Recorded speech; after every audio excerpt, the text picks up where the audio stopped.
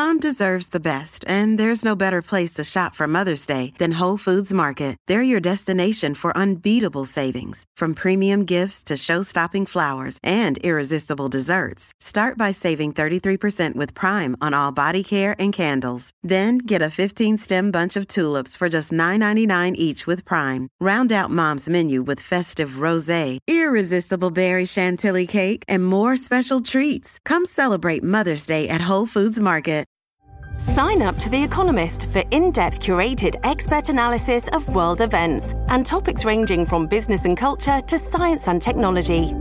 You'll get the weekly digital edition, online-only articles, curated newsletters on politics, the markets, science, culture and China, and full access to The Economist Podcast Plus. The Economist is independent journalism for independent thinking. Go to economist.com and get your first month free. Many of us have those stubborn pounds that seem impossible to lose, no matter how good we eat or how hard we work out. My solution is PlushCare. PlushCare is a leading telehealth provider with doctors who are there for you day and night to partner with you in your weight loss journey. They can prescribe FDA-approved weight loss medications like Wegovy and Zepbound for those who qualify. Plus, they accept most insurance plans. To get started, visit plushcare.com/weightloss. That's plushcare.com/weightloss. Welcome to New Books in Asian American Studies, a podcast channel on the New Books Network. I'm your host, Ian Shin. Today, our guest is Tamara Vanett Shelton, who's going to talk about her new book, Herbs and Roots, A History of Chinese Doctors in the American Medical Marketplace, published in 2019 by Yale University Press. Tamara Vanett Shelton is Associate Professor of History at Claremont McKenna College, where her research focuses on the social history of the American West, with particular focus on race, labor, and the environment. She's also the author of A Squatter's Republic, Land and the Politics of Monopoly in California, 1850 to 1900. Herbs and Roots is about the long 200-year history of Chinese medicine in the United States. And in our conversation, we talk about the surprising and resilient decisions that Chinese herbalists and Chinese doctors make as they interface with both Chinese and non-Chinese patients from the colonial period up to the present. I hope that you enjoy our conversation. Hello, everybody, and welcome back to New Books in Asian American Studies, a channel on the New Books Network. I'm Ian Shin, one of the hosts of the channel. Today, we have the pleasure of talking to Tamara Vanett Shelton about her book, Herbs and Roots, A History of Chinese Doctors in the American Medical Marketplace, published by Yale University Press in 2019.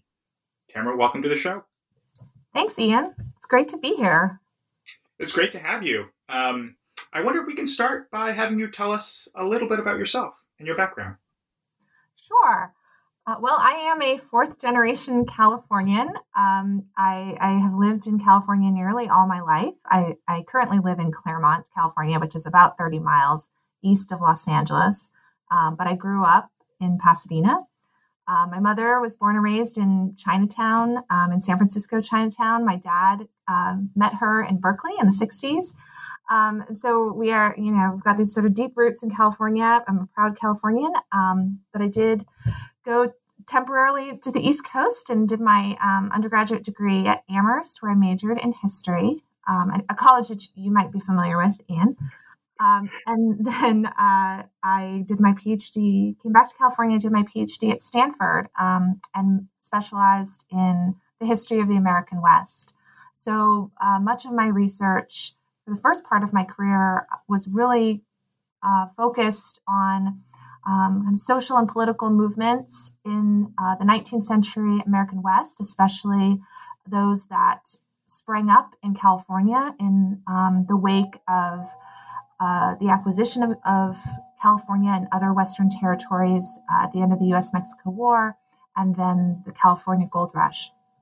So that was really the first kind of research I did, and became a kind of springboard for this book in a way that maybe isn't entirely self-evident.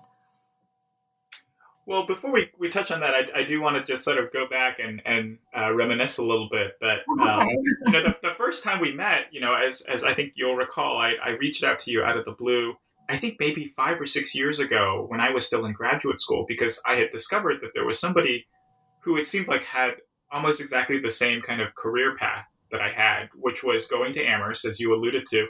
And then we worked for the same consulting firm before we both went to get a PhD in history on opposite sides of the coast, as it turned out. But our advisors know each other well and are friendly.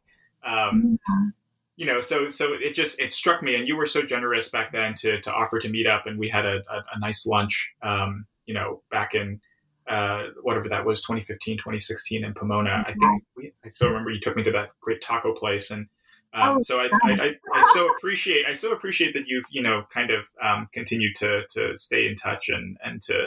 We were actually, I think we were supposed to see each other in New Orleans next month for the Society of Historians of American Foreign Relations, but it's true. Unfortunately, the pandemic is keeping us apart. Yes, one of many things that the pandemic hath wrought.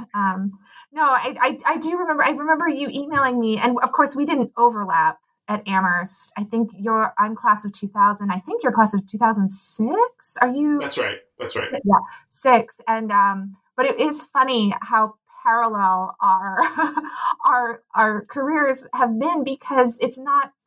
I mean, it is common to go to Amherst and then go work in management consulting, right? I think that's actually a very typical thing for an Amherst grad to do after college. But I don't think there are many of us who then went from consulting to get the PhD in history, right? I mean, not that we're the only two, but I don't think that's a very common career path. So.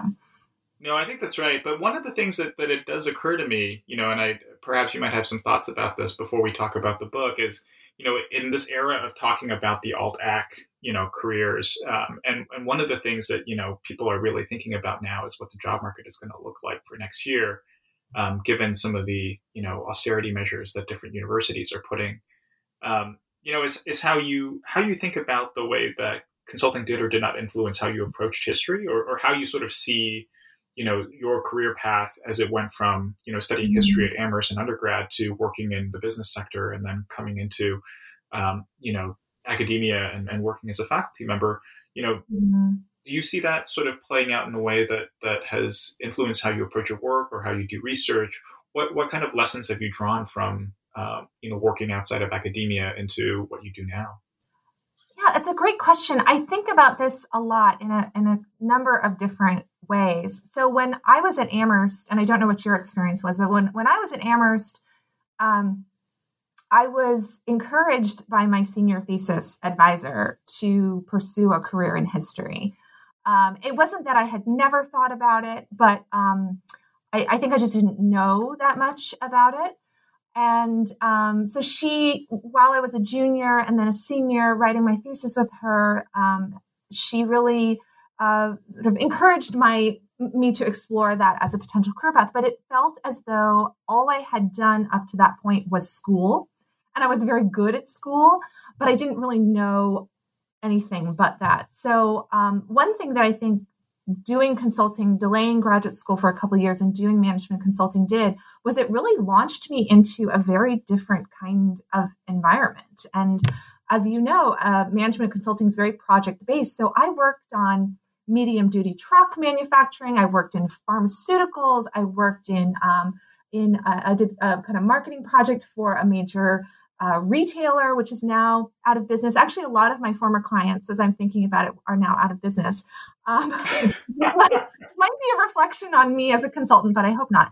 But it really was great to get a kind of sampler of how a lot of different people lived and how they worked and what the kinds of jobs were like. I mean, I was in medium-duty truck manufacturing plants in West Virginia for one of my cases.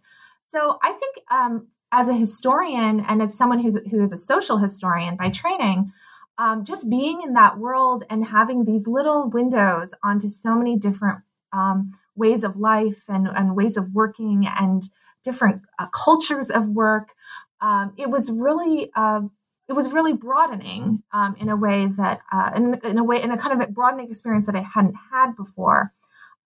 So I think one, that was good preparation. But two, it also really matured me and professionalized me in a way that I think graduate school doesn't necessarily encourage. I think graduate school can often be graduate school can often be a state of arrested development, right? You basically roll out of undergrad into grad school, and you can kind of be the same person who you've been and sleep until 10 a.m. and play a lot of Fortnite or whatever. I'm not a Fortnite player, but pick whatever your brainless pastime is. You can kind of continue that in graduate school to a certain extent. So I think actually leaving the school environment, going and working at the firm that you and I worked at, it really forced me to develop some more adult professional habits much earlier than I think I otherwise would have. So when I started graduate school at 24, I already felt as though, I was on a clock. I had a business day. If I had a meeting with my advisor or any of my mentors, I had an agenda. I had a kind of professional outlook that I think I learned doing consulting. So, of course, now when I talk to students and they're thinking about academic careers or, alt-ac careers, I think I do have a perspective to offer them. I did go back to get a PhD. I knew it was the right thing for me. I knew as I looked ahead at the career path in consulting that I didn't want to do that. I didn't want to get an MBA. I didn't want to kind of rise up in the hierarchy in that way. So I feel as though I had a much more certainty and commitment about pursuing an academic career, which is something you need to have if you're going to do it. It takes, 5, 6, 8 years to get a PhD. The job market is, as we know, what it is. And I think if you don't have that real clarity of vision and drive and sense of purpose in this career, it can be really hard to sustain the commitment to it in the years that it can take to develop the kind of career that you want. So I am enormously grateful for my time at our former firm, which is also now no longer in existence. But I think it really did. It really was a great foundation for me, and what I needed at that time. Yeah, I think those are kind of my experiences too. In thinking about how that experience translate into certain kind of skills.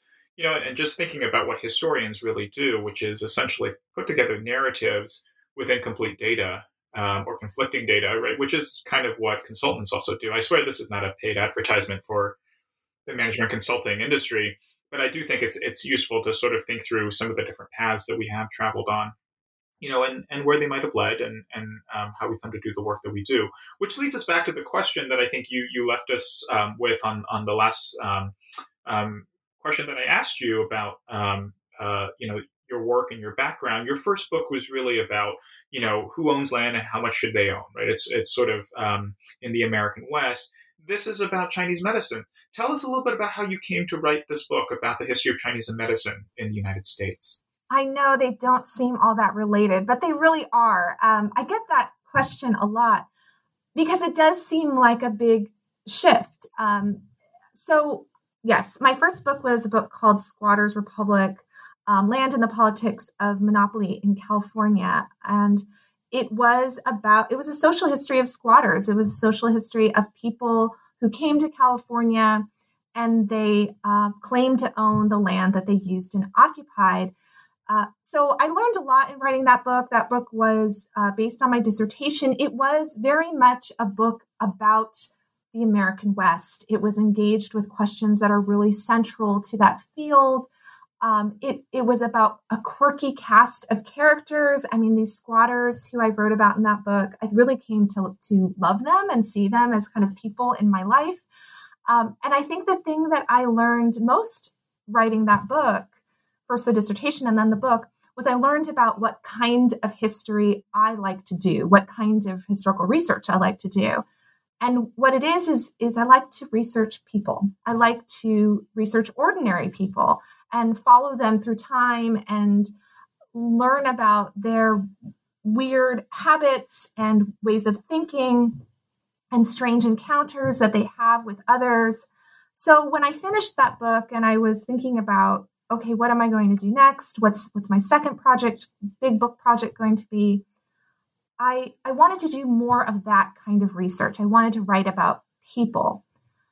And then there are really two other things that took me to Chinese medicine. The first was that I am Chinese American, at least on my mom's side. And pretty much, I don't know if this is your experience, Ian, but I think when you are Chinese American or when you inhabit a certain kind of identity, I think broadly defined, a social identity broadly defined, and you're in social history, very often people kindly and innocently will ask you, oh, do you write the history of that group, right? So for me, being a Chinese American, are you going to write about Chinese Americans? And I had always really resisted that because I didn't want to be kind of reduced in that way. It felt to me very reductive to say, well, I am Chinese American and I've had these kinds of embodied experiences, so that's what I should write about. But, you know, by the time I finished the second book, I was sort of ready to set that aside. I wanted to write about people who I knew and places I was from and learn more about my heritage, my culture, because my great-grandparents did immigrate to San Francisco from Canton in the late 19th century. So I was sort of just interested in that history. And then the second thing that pushed me toward Chinese medicine is I was living and working in Portland, Oregon. I was my first job out of graduate school was at Reed College in Portland. And anyone who lives in Oregon knows about this really remarkable apothecary, a Chinese apothecary that has been preserved by the state. It's a state heritage site. It's way out in Eastern Oregon, very rural part of the state, very depressed, very poor part of the state. So it's in a town called John Day on the John Day River. And it was in the late 19th century a gold town. It was a gold rush town. And a lot of Chinese miners settled there in the 1880s and stayed. And they stayed and worked in the timber industry, predominantly a little bit in ranching, but mostly timber. And one of these people who went there to prospect for gold was a man named Ing He. He had not been trained as an herbalist. He had immigrated from China with his father. He'd immigrated to Walla Walla, Washington, which wasn't very far away.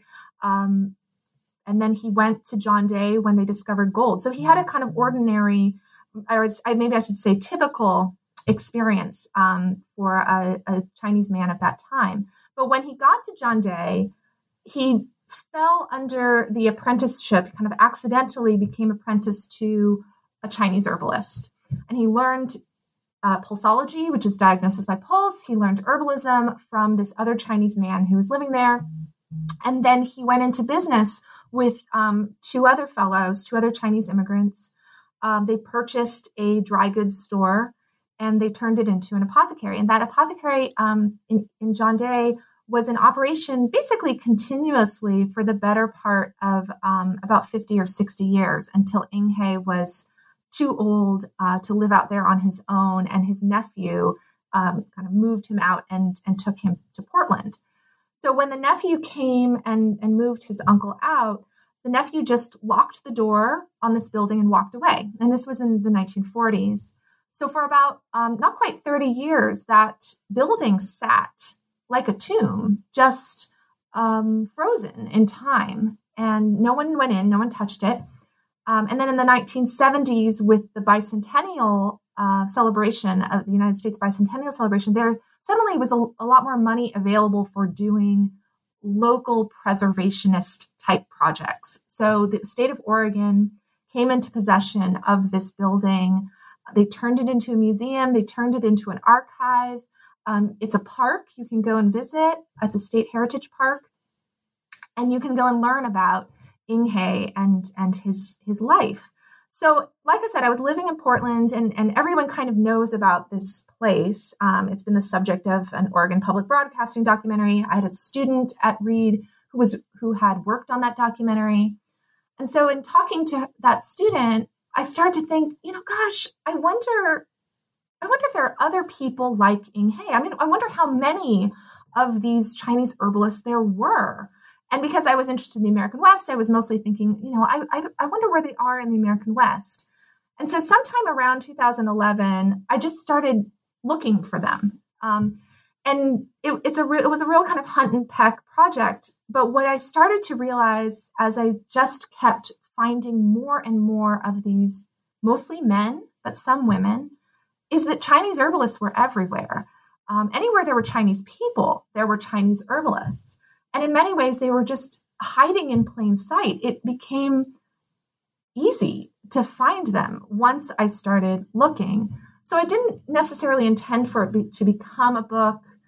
But after a while, it just felt like it had to be, that there was too much to say about these people for just an article, that they really deserved a story, and so it became this book project. I love your the way you frame that, right? That wherever there were Chinese immigrants, there were Chinese herbalists, and I think that's why, in some ways, this is such an important kind of addition to the historiography on Chinese American immigration, because it reflects, in some ways, the sort of basic social history of the community, but also, as we'll talk about in a bit, the community's interactions with non-Chinese, with white and Spanish-speaking Americans as well. Before we go there, one of the things I wanted to sort of start off with is to kind of just talk quickly about the historiographical interventions that you're making in the book.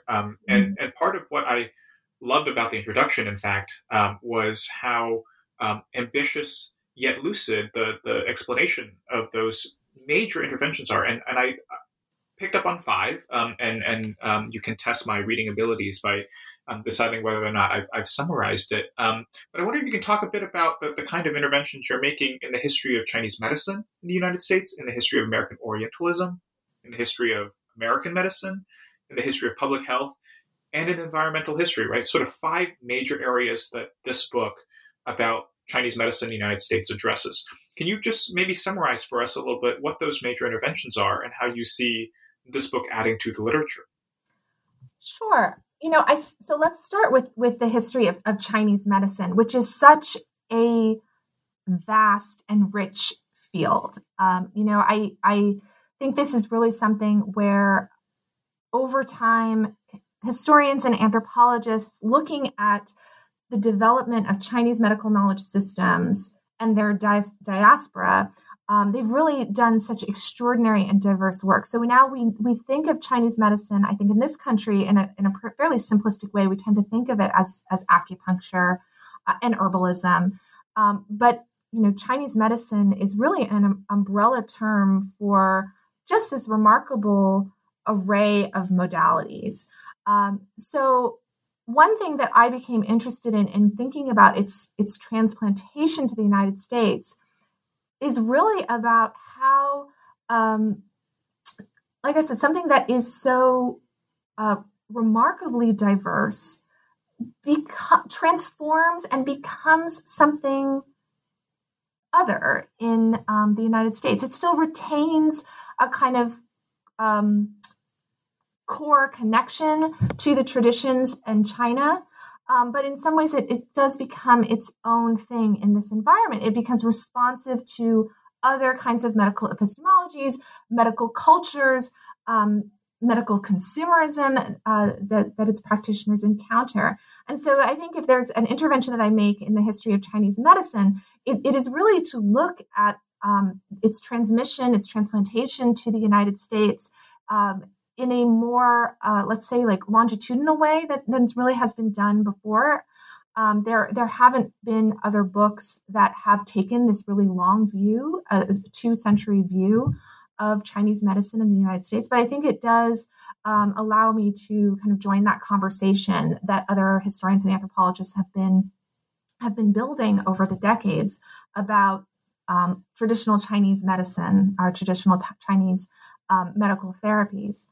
As you said, I mean, I really, I believe kind of first and foremost, this is a social history of medicine, that it's about Chinese immigrants, Chinese entrepreneurs coming to the United States. And I think one thing that I really admire about these people who I write about is that entrepreneurial spirit. So a kind of central intervention I make in the book is looking critically at the kind of terms of their entrepreneurship. So other people who've written about Chinese herbalists in the United States have largely written about them as people who overcame adversity, who confronted, major barriers, major kind of forms of discrimination, right, marginalization. All of that is absolutely true. That Chinese herbalists confronted all of that they found ways of overcoming it, that they found ways of convincing non-Chinese patients to advocate for them, to be their allies. All of that is absolutely true and is something that a lot of historians and biographers have written about. At the same time, what I argue is that one of the ways in which these entrepreneurs did confront and overcome such barriers is they capitalized on racist discourse. They capitalized on Orientalist expectations. And so what I found is that very often these men and women who were practicing Chinese medicine, who were treating both Chinese and non-Chinese patients, very often I found that the way they succeeded was in basically embracing and reappropriating Orientalist stereotypes. So stereotypes of barbarism, backwardness, effeminacy, deviance. They did not always attempt to reject or dispel these kinds of racist tropes. Very often they said, yes, and this is what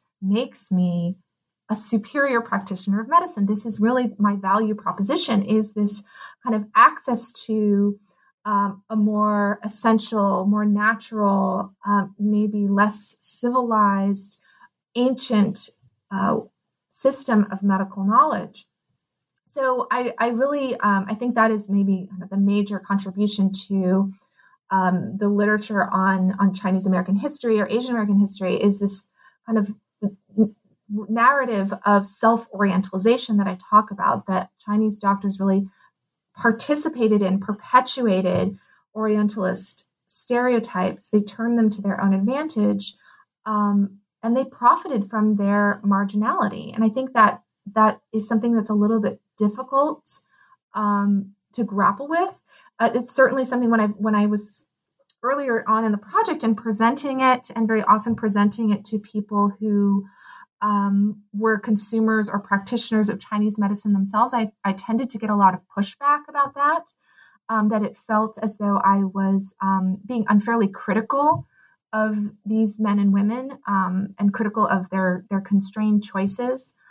But I think it's really important in the history to confront the ways that these doctors did maintain and perpetuate racism that was directed toward their own community.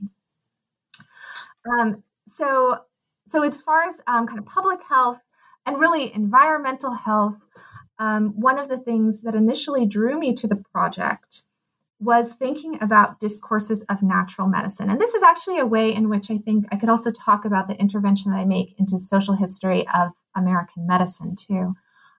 In the history of American medicine, there has been, I think, a significant amount of attention paid to what we would now call alternative or irregular medical sects. So I think we could think of things like homeopathy, chiropractic medicine. Those are probably the two most obvious, but naturopathy, I mean, there are a bunch.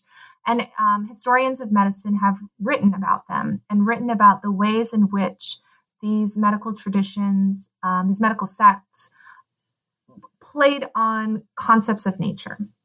So I was interested in that in coming to this project because, of course, now in 21st century America, Chinese medicine, especially acupuncture and herbalism, is very much associated with those kinds of complementary and alternative medical traditions. It's very much kind of enveloped into a discourse of natural medicine.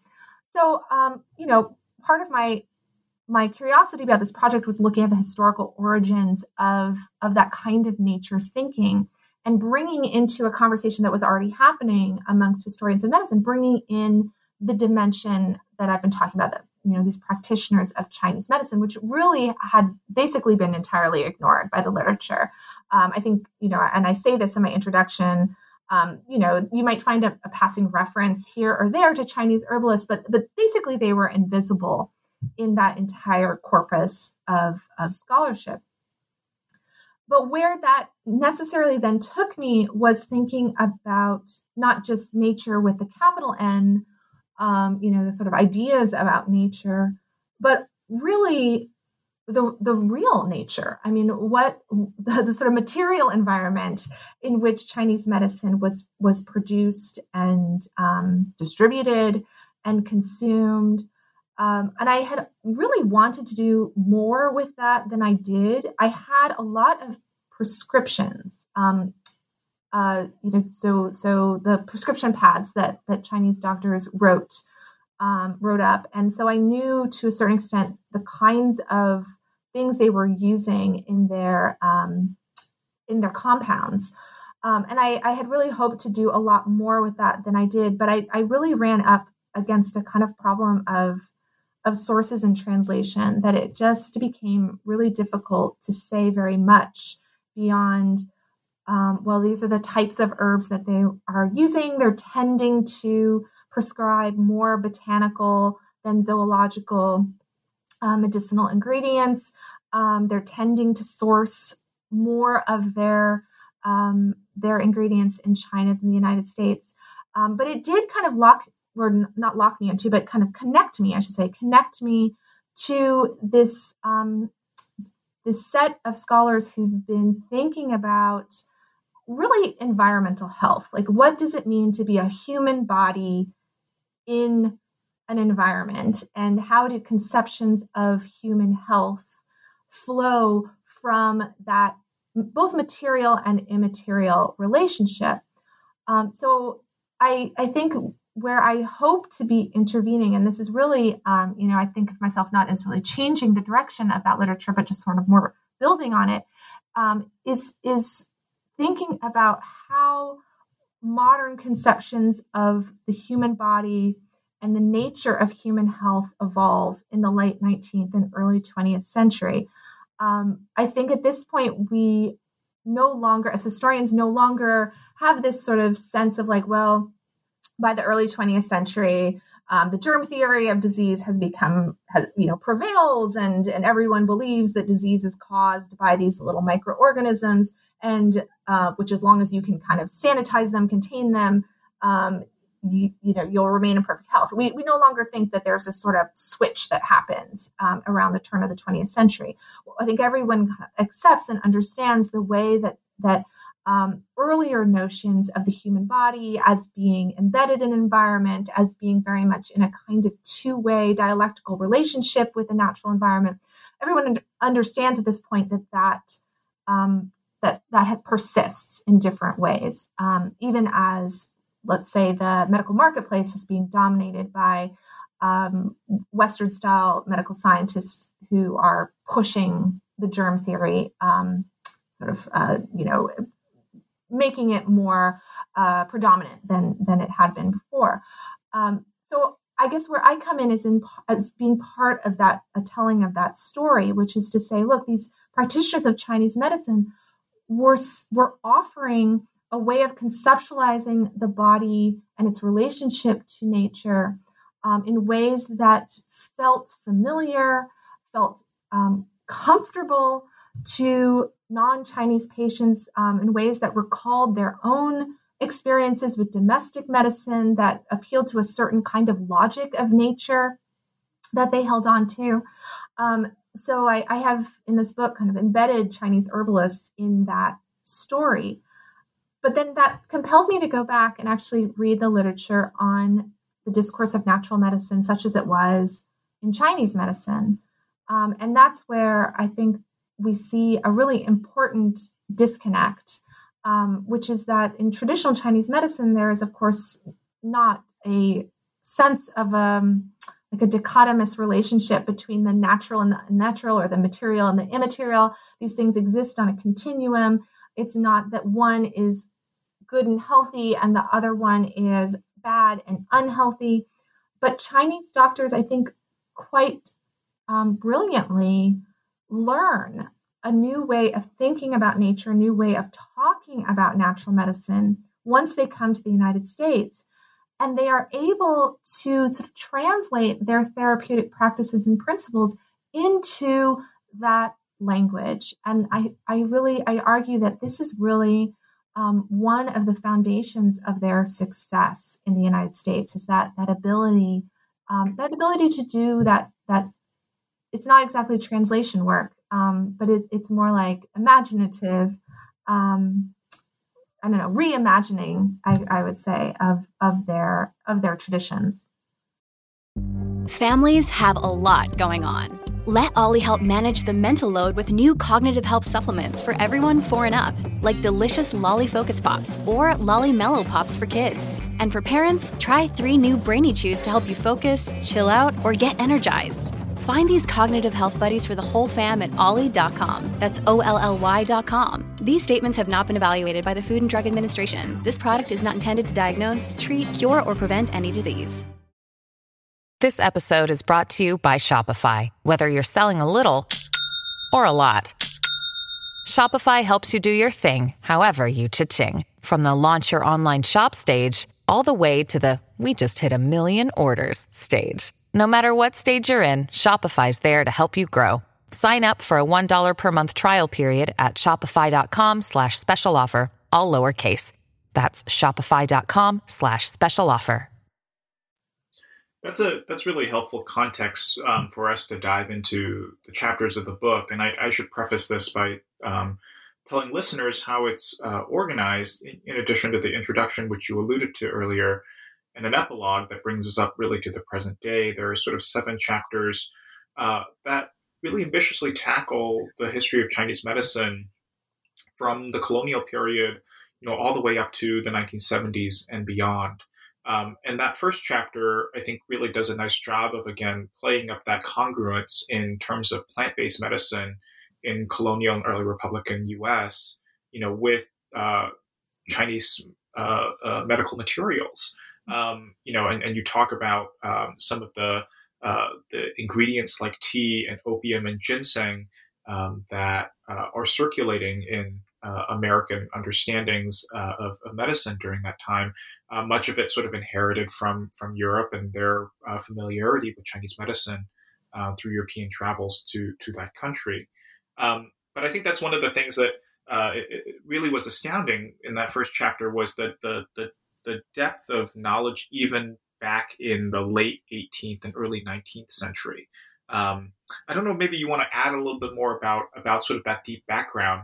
Perhaps it's maybe surprising to listeners that even, colonists and sort of early Americans were aware of and engaged with Chinese medicine.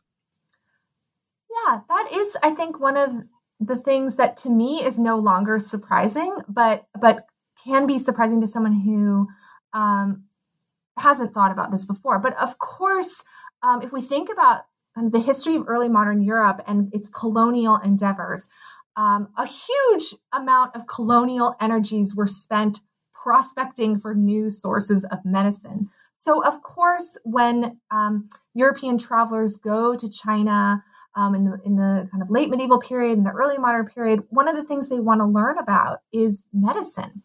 So there is, from kind of the time of Marco Polo on, a sort of conduit of sending materia medica, sending medical knowledge too, from China to Europe. And then the United States is really an annex to all of that.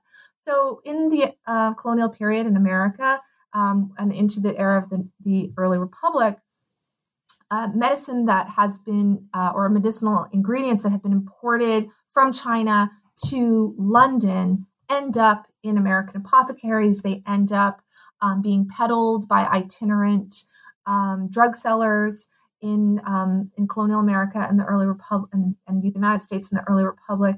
So for Americans of that period, Chinese herbal medicine was sort of part of their habits of self-dosing. It wasn't really all that exotic or unusual, and it wasn't just tea and ginseng and opium, right? It's rhubarb, cassia, camphor, even something that's recently been in the New York Times because of it's endangered. It's not really a plant and it's not really an insect. It's like a combo plant insect, Cordyceps sinensis, and it's been in the New York Times lately because it's threatened by global climate change. But even back then, that kind of weird plant fungus hybrid was being peddled by American drug sellers. So I think all of that is to say, long before there were actually Chinese people in the United States, at least in significant numbers, there was Chinese medicine. This is how many Americans came to know things about China. And it was not exotic. It was ordinary. Yeah, and it adds really nicely to this growing literature we have on sort of Asian American history before the mass arrival of Asians in the United States, right? Sort of Jack Chen's work and others who've written about, for example, porcelains and their presence in early American history. One of the things I found particularly striking was that you read at one point that some of these sort of advertisements urging people to sort of seek out ginseng in Western lands was one of the sort of maybe motivations for people to kind of, move westward. And so to the extent that, ginseng, Chinese medicine, concerns with China is tied directly to westward expansion during this period, this early period is really striking, again, for reorienting our understanding of how, imagination about China and Chinese culture becomes implicated in nation building and settler colonialism. In North America. With that, maybe we can sort of turn to the next, and I want to sort of frame this as the next 4 chapters as being about the long progressive era. I'm gonna ask that very annoying oral exam question, type of question about the progressive era, right? Because I think you and I share an interest in this time period. You've written about the Gilded Age as well. The progressive era and specifically in this book, the trans-Pacific nature of the progressive era is something that I think is only starting to be explored. It takes place in this book in the form of migration, but also the kind of policing and regulation of authority and medical knowledge. So how do you think about the progressive era through the lens of Chinese medicine? What does that subject help us understand more about this very crucial period of American history? Oh, yeah. I mean, I think we could talk about the progressive era all day long. I share a love of it with you. It's so to me, this is really a story about what does it mean to be modern? I mean, I think that is such the central question of progressivism. And I think this story about Chinese herbal doctors is a window onto kind of the many different competing meanings and valences of modernity in the late 19th and early 20th century. We can kind of attack this from a number of angles, but let's start with just this issue of regulation, the rise of bureaucracies. This is the moment, right? The late 19th and early 20th century is the moment that public health, that medical bureaucracies at the state and local level, that they coalesce. It's not that they were absent before, but they achieve a kind of presence and uniformity of vision that is socially transformative. I mean, it is and environmentally transformative.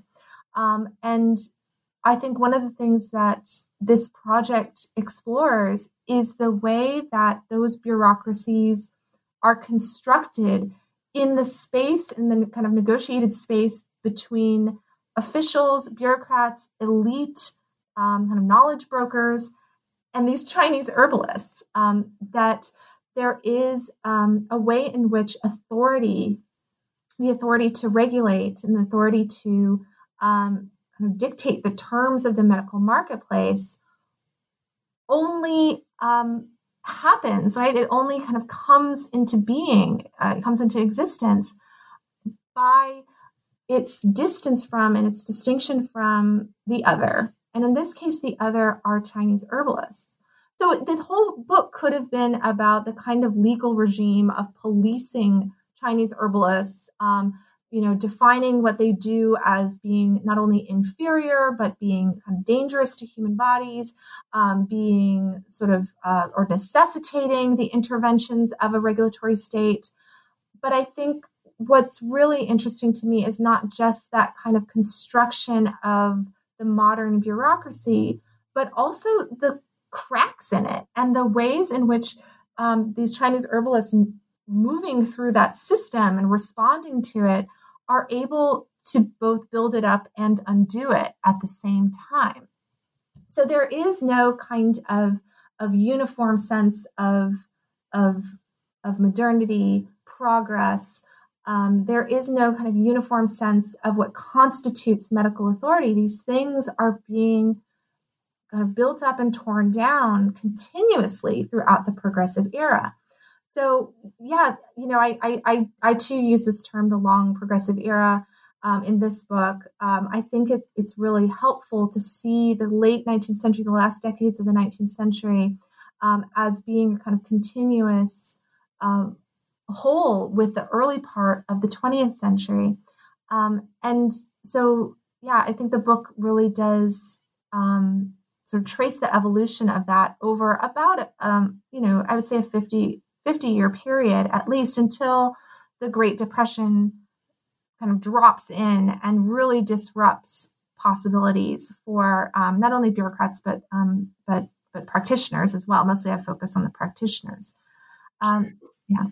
Maybe before we jump into the 1930s, I want to, again, sort of note for listeners that chapters 3, 4, and 5 really focus on, the interactions that Chinese doctors have, herbalists have with non-Chinese consumers and customers and patients.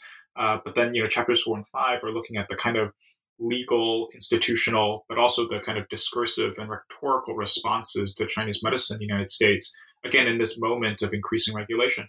But I wanted to go back to chapter 2 for just a second to give you a chance to talk about the kind of importance of Chinese medicine among Chinese communities in the United States, the social history that you talked about doing earlier. What roles do Chinese medicine and Chinese herbalists play among Chinese immigrants in the long progressive era?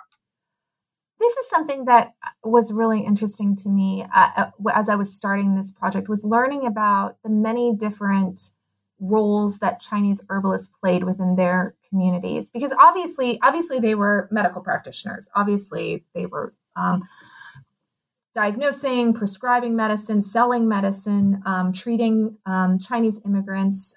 They were there from day one. They were among the first waves of mass immigration from China in the 1850s. So they've always been a part of the community in that sense. But they don't just occupy themselves with healthcare. They really do become more generally supportive of the health of the community. So they are running grocery stores, dry goods stores. They have their shops become kind of centers for religious life and community life. We know that they were often used as places where you might go to worship at a shrine or play cards or dice to get your mail. I think one thing that these Chinese doctors are able to do, because they do tend to be more educated, they do tend to be literate, they serve as basically like a post office very often. They'll write letters home for Chinese immigrants. They'll kind of hold on to mail that comes in from China until Chinese laborers come back from their work site and are able to pick it up.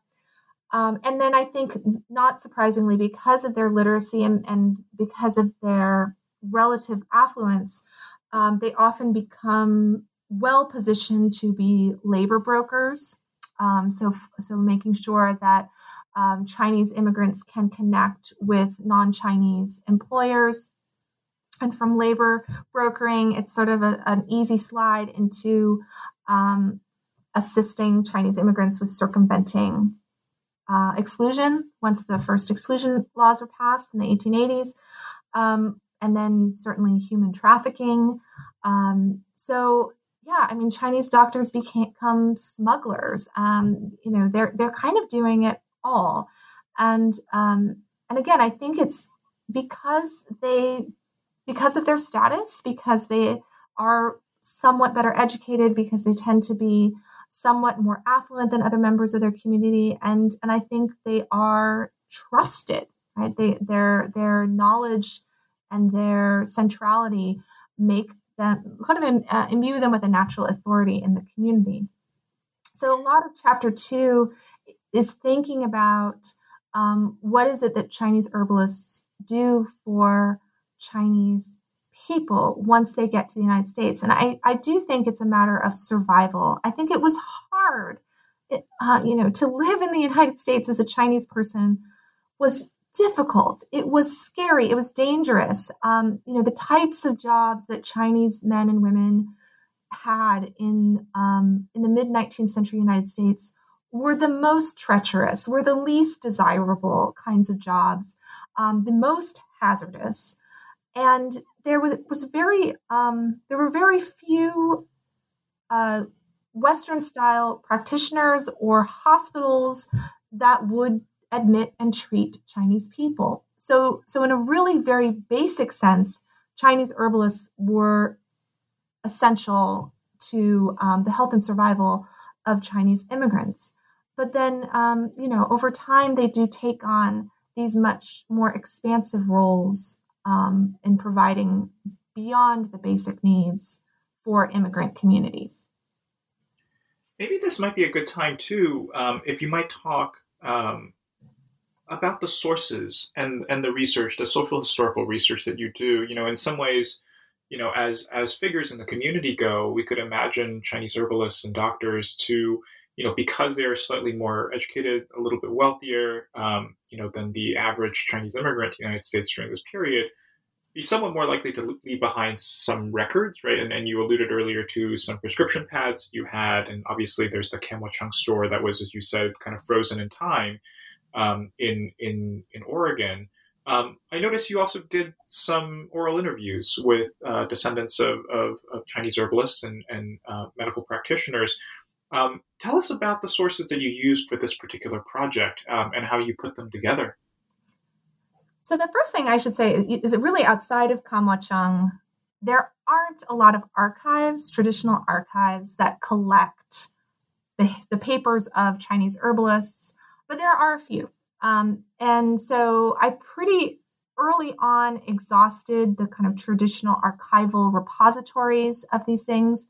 And then I did what everyone does. I turned to census manuscripts, court cases, transcripts from court cases. Chinese herbalists got arrested a lot for all sorts of things, mostly practicing without a license, but they get arrested for malpractice. They get arrested for performing abortions when abortion was illegal, when and where it was. So I had arrest records and transcripts from court cases, and certainly no shortage of things written about them. So travel logs and a lot of let's say, opinion pieces published in newspapers. But then I also had their advertisements published in newspapers, in English language newspapers, in Spanish language newspapers, in Chinese language newspapers. Chinese herbalists were really active users of that medium to promote their work. So I would say most of the sources do come from those types of public records. And what I love, actually, if I can just add something here that listeners may be interested in, is the way that sometimes those sources interpolate, right? So the way that you talk about how legal records and testimony in court gets used or reproduced in newspaper articles as evidence in support of a particular Chinese doctor's practice, right? Is how they sort of, again, as you were saying with earlier with self-orientalizing, reappropriate some of the malicious things that people are saying about them in order to, drive up business or advertise your own services. Oh, yes. I think one of the practitioners who I write about, who was in Oakland, I mean, he took out, I think, a 6-page ad just to print the transcript from one of the times he was arrested and put on trial. So he really, and not just him, but a lot of them really took the opportunity to use that exposure, right? That public exposure as a marketing tool. I mean, to promote their services and to bring in patients who they had cured and have those patients go on record talking about the efficacy of their medicine. So yeah, no, absolutely. There is a very long tradition of, I guess, turning those lemons into lemonade. And Chinese doctors really were arrested so frequently. I mean, they really got to know the court system well. And I think there's also a connection there to these histories of immigration restrictions and the way that Chinese people had to become quite adept at using the judicial system to advance their cause in circumventing exclusion. There's sort of a continuum here where Chinese herbalists, as their practice was being restricted, were drawing on a lot of those lessons and following in the footsteps of people who'd come before them. Court cases, the court transcripts appear very often in advertisements. But as you mentioned, I ended up doing some oral histories when, basically how it works is like, if you are Chinese in America, if you have a Chinese American person, someone someone who might be related to you or just part of your kind of extended fictive family, someone's an herbalist. Like, I mean, it's just like, it's like a game of 6 degrees of separation, only it's not as many as 6. It's like 2 degrees of separation. They're just, it was not difficult to find the children of these herbalists. They're elderly, the people that I interviewed, but they are still around. And very often they are holding on to their family papers. So, one woman who I interviewed, she's still alive. She's living in Tucson, and her father and mother had worked. Her father was the herbalist. Her mother was the pharmacist. Her mother compounded the remedies. And they kind of traveled around the American West over the years and opening and closing all of these different little herb shops. So I ended up in this woman's their daughter's Tucson home, and I was interviewing her really about her recollections, growing up and kind of hanging out at the family store.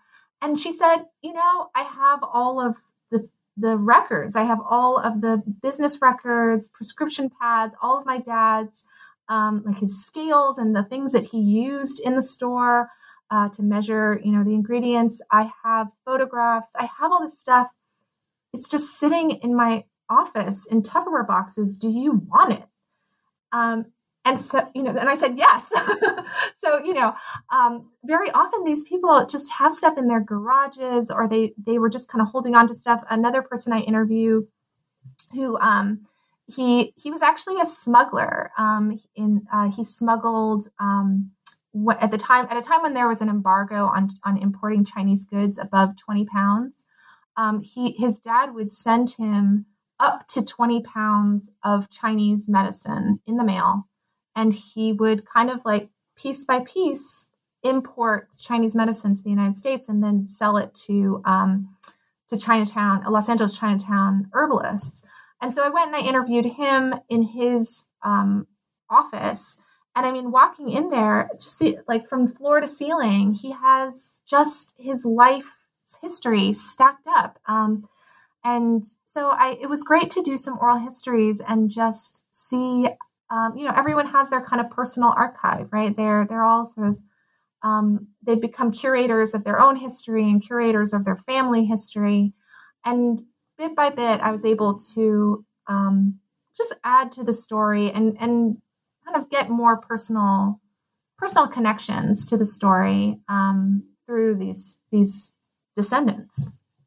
Hey, it's Ryan Reynolds, and I'm here with Keith, co-star of my upcoming film, If, only in theaters May 17th. Do you want to tell people the big news?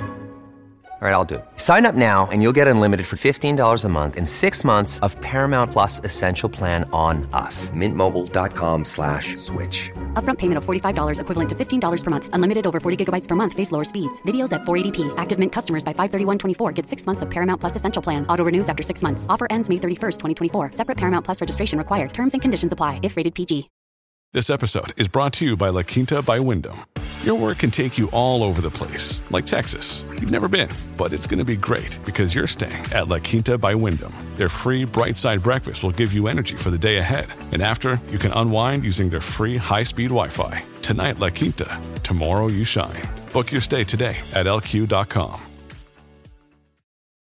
It's so remarkable, and I think it'll resonate with, folks who are familiar with, sort of Chinese American, but also, other Asian groups in the United States, the histories and the ways that those are preserved, and, the ways that entire museums are founded just in some ways through dumpster diving and finding these sort of old records and documents, but also material objects that can finally, be preserved for the rest of the community to be able to appreciate.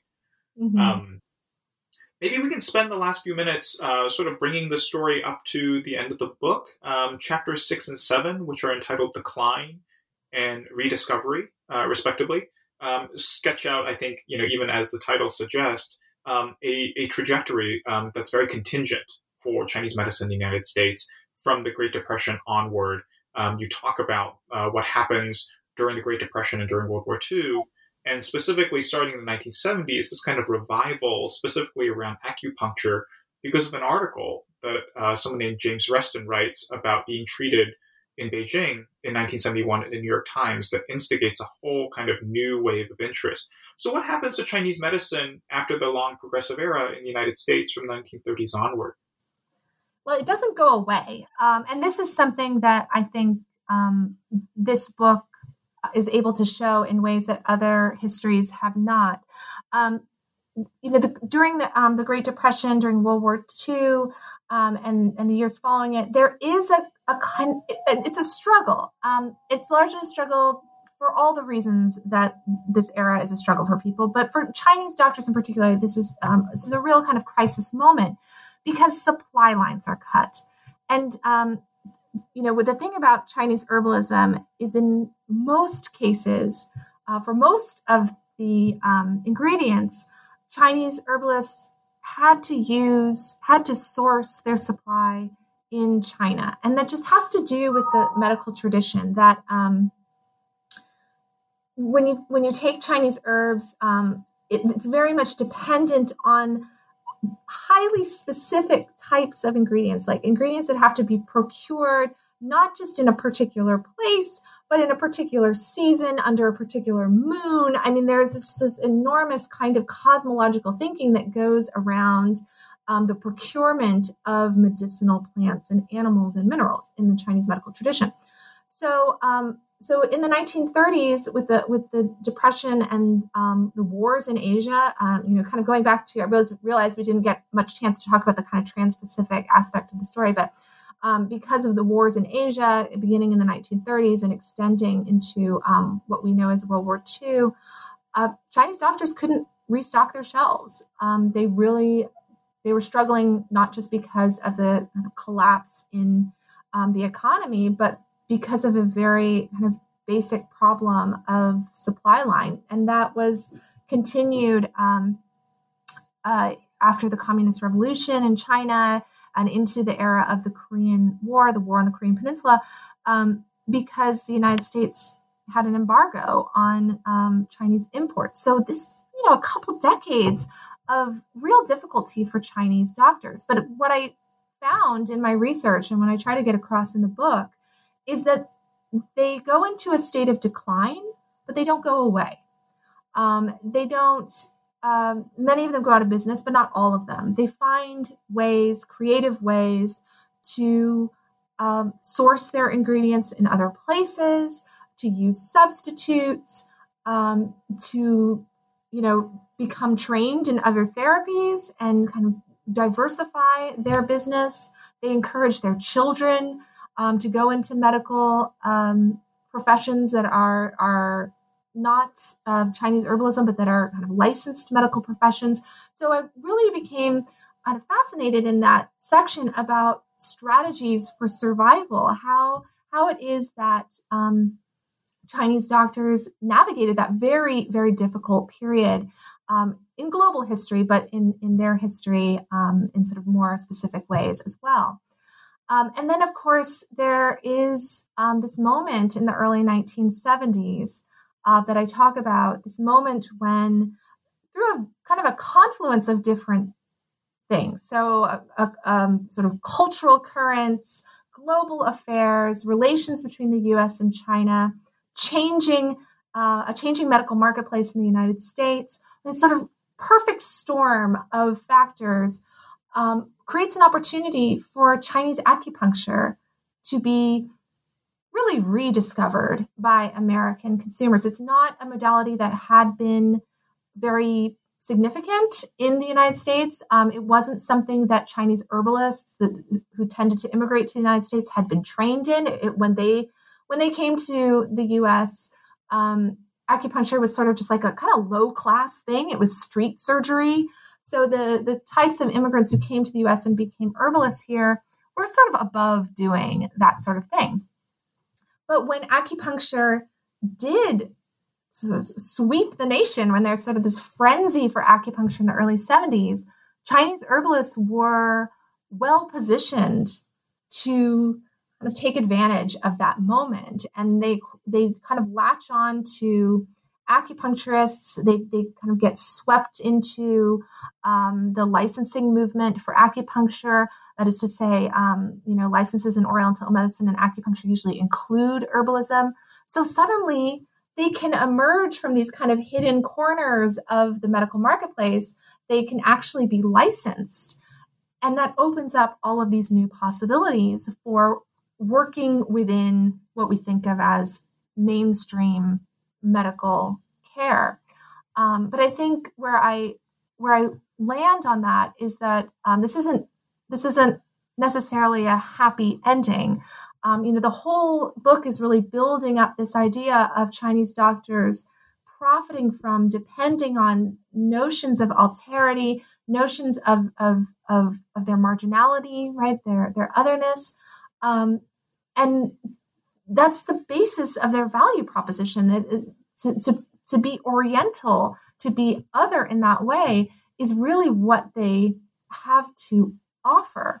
And so there's a way in which this new moment, and it's still really playing out in a lot of ways now, it's a really kind of a mixed blessing for practitioners of Chinese medicine. I think many of them don't want to be enveloped into the mainstream medical system here. I think many of them are resistant to the idea that they need to kind of translate their practices and principles for a Western style system of medical knowledge, or biomedicine as we call it now. They believe that kind of what empowers them and what makes them successful, has allowed them to survive, is being on the outside and being not a complement to, but an alternative to Western style medical science. I think that's a really great note to end on, because it summarizes how, as you write in the epilogue, for more than 200 years, practitioners of Chinese medicine in the United States define their work in a series of contradictions, and you define those as between exotic and familiar, between miraculous and empirical, between ancient and modern. And there's so much more for us to explore, and I wish we had more time to talk about the book. But I hope that at least our conversation gives listeners a view into the kind of really rich and contingent history of Chinese medicine in the United States, and the way that it's implicated, in early American interactions and imaginations of China, of immigration, but also interracial relationships during the long progressive era and the regulation of the American medical marketplace, and the way that it's implicated in global war and the Cold War in the mid to late 20th century. So I hope folks will have a chance to explore this book more for themselves. Before we let you go, though, Tamara, tell us what you're working on now. I know the book just came out, so perhaps that's not a good question to ask. You should be relaxing, but do you have any projects on the horizon? I am so compelled now by this field, the social history of medicine. So it was not something I was trained in, but it's something that I have really started to read much more expansively since working on this project. So I think I don't have really set plans, but I think that I have a couple of new projects, new ideas for ways that I could go deeper into this space. I'm really interested in questions of modernization. And I've been working on a project about industrial spaces and chronic pain conditions in the 19th century United States. So ways in which kind of these new environments that large-scale industrialization created, the way they put new stresses on the human body, and the way that people begin to conceptualize pain and their bodies in pain in different ways. So there's a phenomenon called railroad spine that I'm really interested in, and very often people think of it as being kind of like the earliest imagination iteration of whiplash. So a lot of the kind of historical literature about railroad spine says, this is how people in the 19th century understood the condition of whiplash. But I think there's a lot more to it, because really what railroad spine was this sort of weird, persistent chronic pain condition that ensued mostly for people who were involved in railway accidents, but also for just habitual users of railroads. So what I see in the literature there, what I see in the sources that I've looked at, is this real concern that maybe the construction of trains, maybe the kind of benefits of train travel and the ways that it can kind of transcend all these natural limitations, maybe that is in fact incompatible with the essence of being in a human body. And so I'm really compelled by that project right now, and I'm really hopeful that now that the semester's over and the summer is here, I can get back to it, because it's nearly impossible to get any research done while teaching. Well, good luck with the research on railroad spine. It sounds truly painful.